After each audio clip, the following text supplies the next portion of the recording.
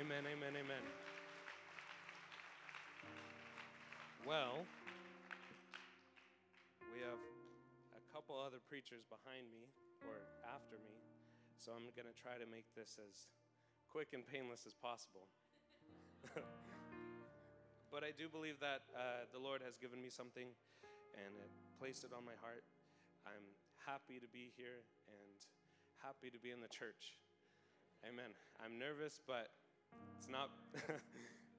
I'm glad to be standing in front of you today. All of you are my friends and my family. Right. And this is the church body, and I feel safe here, and I'm glad to be here.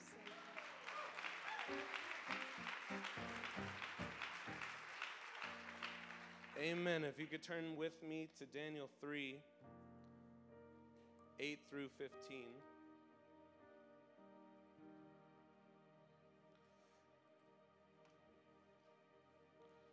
This is going to be good. Amen. In Jesus' name. Amen. Amen. Say amen when you're there. That's most of you. The Bible says, there are certain Jews, 8, okay. Wherefore, at that time, certain Chaldeans came near and accused the Jews. They spake and said to the king Nebuchadnezzar, O king, live forever. Thou, O king, hast made a decree that every man that shall hear the sound of the cornet, flute, harp, sackbut, psaltery, and dulcimer, and all kinds of music shall fall down and worship the golden image. And whoso falleth not down and worshipeth, that he should be cast into the midst of a burning fiery furnace.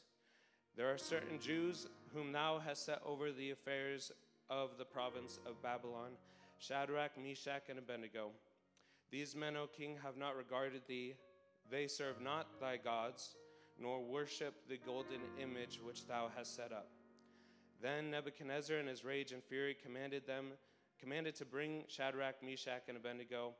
Then they brought these men before the king. Nebuchadnezzar spake and said unto them, Is it true, O Shadrach, Meshach, and Abednego?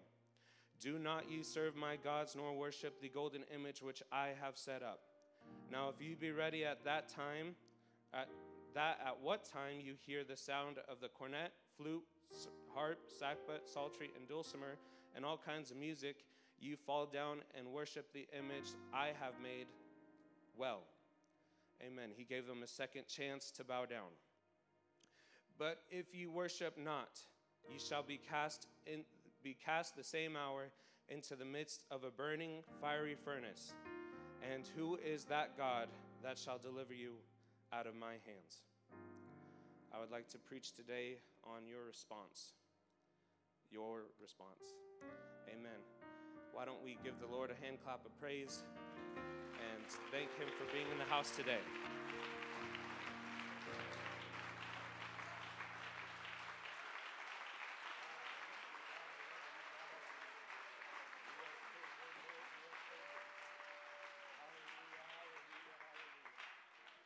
Amen. You may be seated.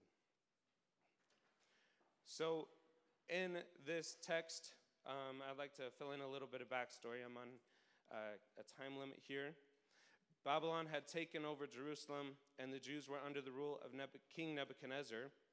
And Shadrach, Meshach, and Abednego had good standing with this king, seeing as how they were given control over the affairs of the province of Babylon. Now, King Nebuchadnezzar had built an idol, and it doesn't say what it looked like. It just said that it was a golden image. And it was expected of everyone that when they heard music that they should fall down and worship. But there were certain Jews that were not willing to bow down. Out of all of Babylon, just 3 men stood out and didn't fit with the rest of the crowd. And the enemy starts noticing and paying attention when you don't obey and when you refuse to bow. Shadrach, Meshach, and Abednego could have bowed. They could have bowed and not worshiped. After all, they had everything going right for them. They were given good position in the kingdom. Amen. But they still did not bow. And some might ask, what's the harm in bowing? I'm not worshiping, I'm just bowing. There's nothing wrong with that. Amen. But they had an understanding that bowing symbolizes a subjection to authority. And if they were to bow, they would be giving the image a form of authority.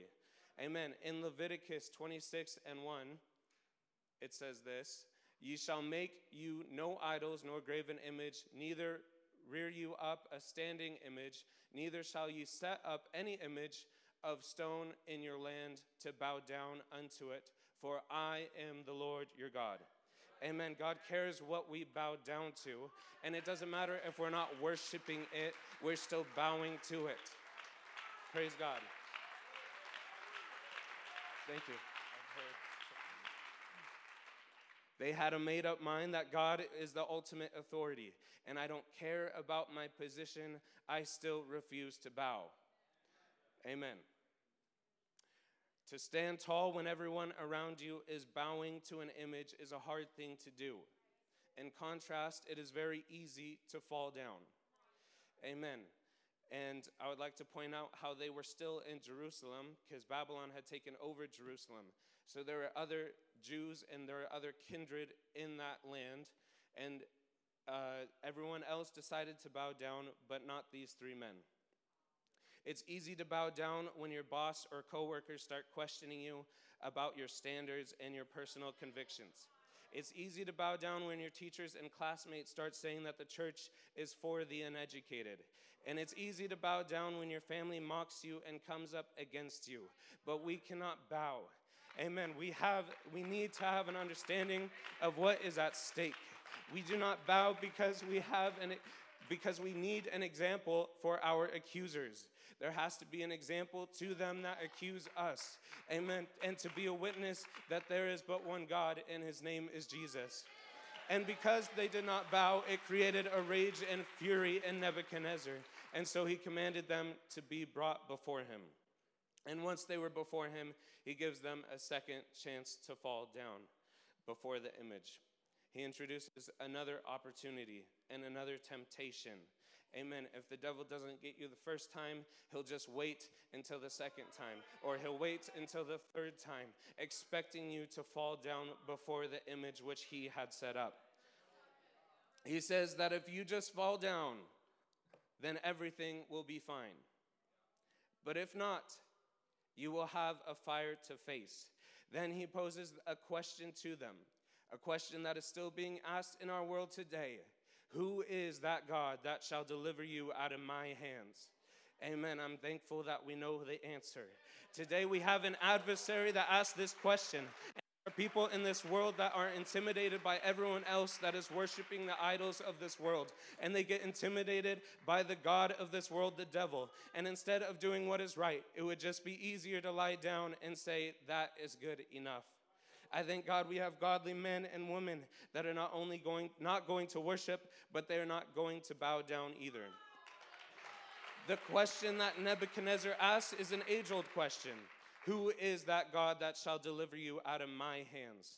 The devil has been asking the saints of God this question for a very long time. He makes us believe that we are powerless, and then he tells us to fall down. Amen. He says your marriage is in trouble. Who is your God? Just fall down. Your children are still backslidden. Who is your God? Just fall down. Your parents are against you. You are suffering from depression. You look a little tired. It would be a whole lot easier to just fall down. All too often we shy away because the task ahead of us looks too daunting. Just like the spies that the Lord sent into the land of Canaan, who, when they saw the people in the land, that they were of great stature, said, we be not able to go up against the people, for they are stronger than we. Even though God had promised them the land, moving forward and taking ground from the enemy looked impossible. We made it out of Egypt, didn't we? Sure, God had said we were going to get this land, but haven't we come far enough? Let us just bow down to them right now. Let us just come to this place and bow down. Amen. No need to face giants. I am fine where I am. But no, you're not. If God gave you a promise, then it's time to fight for it with everything that you've got. All the devil can do is to intimidate you. Amen. He can intimidate you from moving forward and make you feel comfortable where you are. And he waits for your response. And on, he asks the saints that question. To those who have not bowed yet. When Moses went before Pharaoh, telling him to let God's people go, Pharaoh, sitting high on his throne, said in Exodus 5:2, "Who is the Lord that I should obey his voice and let Israel go? I know not the Lord, neither will I let Israel go." Amen. There was a man by the name of Goliath.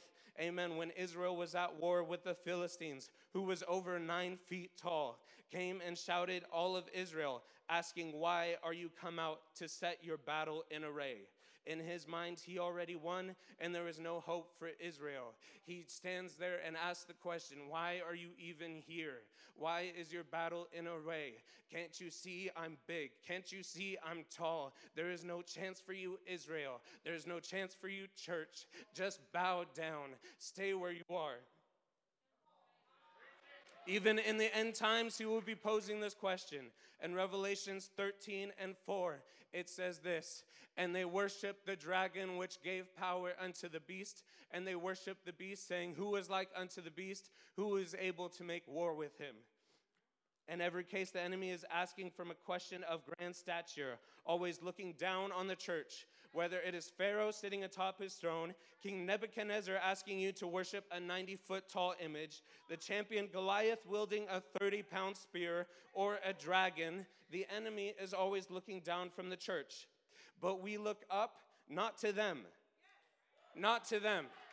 but to a God who said, "Let there be," and there was. We look up to the Lord of Lords and the King of Kings. We look up to the Alpha and to the Omega, to the Prince of Peace. He is almighty. He is all powerful. He is everlasting.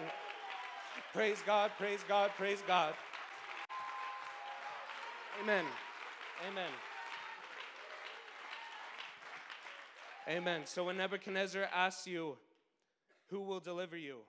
In Daniel 3:16-17, Shadrach, Meshach, and Abednego answered and said unto the king, "O Nebuchadnezzar, we are not careful to answer in this matter.